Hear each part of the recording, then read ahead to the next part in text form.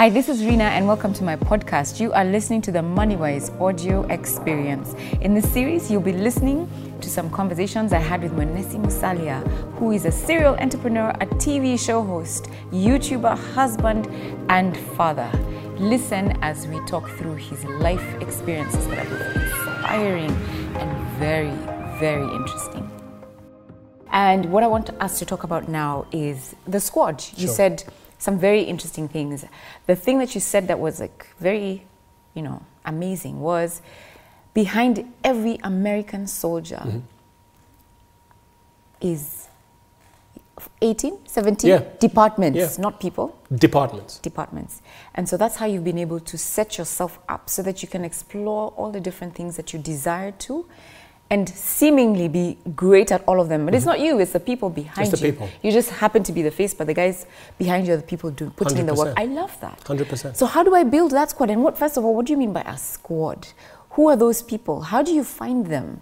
So like I'll give you an example. You think of well-known people who are making it in life, from athletes and people in the media, and even CEOs and people like that.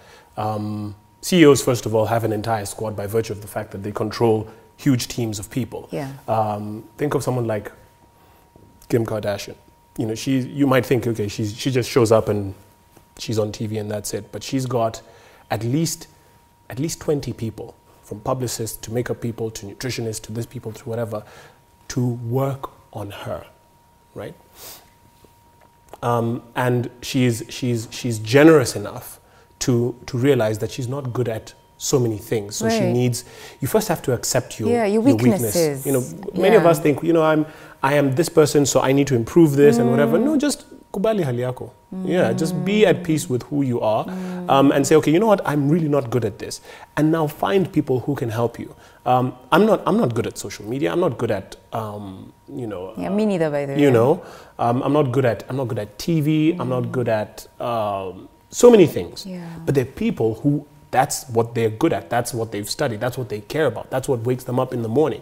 So why do you need to do those things? They're doing it anyway. Just join them. Help. They're not going to say no because it's what they're good at anyway. And they love doing it. And they love doing it. So partner, collaborate, see how you can have a situation of mutual benefit, because we're human beings. We're social creatures. No one exists in an island. And as soon as you think that I am Rina, I have to do this by myself, I'm Mwenessi, I have to do this, I, then you're setting yourself up for massive failure. Look, there's some people who have managed and they're good at them, but if anybody tells you that they're self-made, that is the biggest lie. There's nobody self-made is just a nice romantic title. There's none of that. Everybody needs a squad. Everybody needs a squad, and whether it's a squad at home, whether it's a squad in the office, whether it's a squad in business. I completely relate to a squad at home. You need a squad, especially being a mom. Especially with women. Oh my gosh. To make it possible to do anything. To do anything. You gotta have support and backup. And it's not support and backup that is just, you're paying them to do a job. It's how am I helping you be better and achieve more so that you can help me be better and achieve more. If I help you, you help me, everybody wins.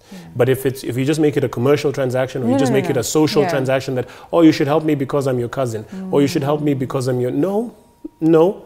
What value exchange is there here? Are we exchanging value? And if we are, then, let's shake hands and let's move forward. Okay. So where's Mwenessi now? Busy. Busy.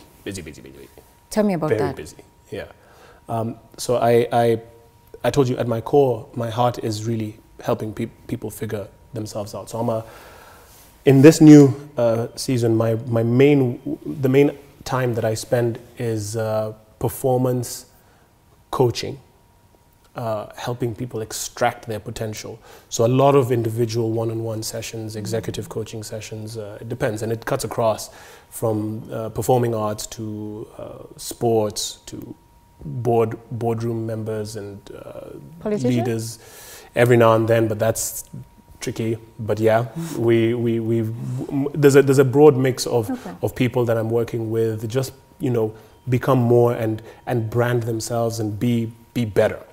at what they're doing and articulate their vision. So I do that a lot. The other businesses are still running, but again, there are now teams running that. Each one has a general manager and, you know, people sorting those businesses out. I just come in for strategic direction when it's necessary. I've got the TV thing, which is great. I'm meeting fantastic people, like the kind of the entrepreneurs I meet on Top Job on Switch TV. This new media channel that was launched last year is amazing.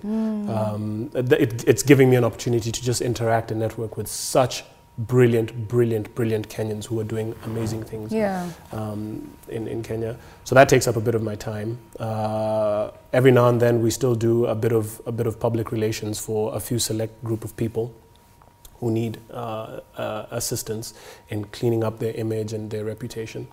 And yeah, that being a dad and a husband and trying to do my best for my community, because now being Muslim, you as you grow, you tend to be in the community more. People start to look up to you, and so there's a bit of mentorship as well that I'm involved in. I try and work with people who are coming up and trying to figure themselves out. That's part of my CS. So that's actually why I started Get Yours. My YouTube channel is to give back. In my religion, they say that 3 things will survive you. If you bring people closer to God, either by building a mosque or, you know, encouraging people to come to God, that will survive you. If you so it's building a legacy. Building a legacy, but especially one that brings people closer to God. Okay. Then the second one is if you create a source of resource that will allow people to live. So a water source, for example, if you provide access to water, water is a very necessary resource, that will survive you. And the third is education. If you can educate someone, you know the biblical teaching, teach a man how to fish, as opposed to giving him the fish. Is that biblical? I think it is, yeah. I don't know. read my Bible, by the way. I read the Bible too. Yeah. You know, I'm Muslim, but I read the Bible as much as possible. And being able to leave people with, you know what, he taught me something. Yeah. He helped me figure an aspect of my life out. That to me is very, very central. I want to do that, but still not losing sight of the fact that in every opportunity, my desire to still represent who I am and my people globally is still very much there. Fantastic. Yeah. So, you know, you have this, other than the story you told us in a couple of videos ago, and by the way, if you have not watched those videos, please go back. But other than that dramatic, you know, turn of events, it sounds like your entrepreneurship journey has just been, you know, no chance. Oh, gliding and you know how skiing down the hill. You know, it's funny because I actually, when on my Get Yours channel, I spoke to Emmanuel Jumbo, this very celebrated photographer. Yeah. And after when the camera stopped rolling, one of the producers said, you know, you didn't talk about, you know, when you failed and your challenges and whatever. And almost on cue, we both said, yeah, that's because, you know, you don't focus on that. You can't allow that to define you. Learn, but you can't focus on the successes and think of how to create more of those. Okay. Your failures, yes. If you fail, then it should be it's like the psychological thing of when you're a kid and you touch something really hot, you will know that is danger. Don't approach that. So when you fail, it should be a marker that whatever you did that caused you to fail, avoid.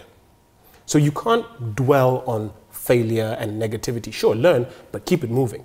Focus on the success, on the stuff that is driving. I mean, I think I failed twice this week. You know, I've had clients and situations that have gone really south. Okay. You know, but I can't let it define me. You know, I learn from it, and I learn to avoid it and not to repeat the same mistakes because, you know, fool me once, shame on you. Fool me twice, shame on me. I will not allow my failures to define who I am. Forget about that. Yeah. Keep it moving. Keep working on what. If you were successful, unpack the success. Say, okay, this worked. How can I scale it? How can I Yeah. do more of this? Yeah. And where you failed and where things happened, avoid. File it and say, this is now something that I will not do again. I will learn from this situation.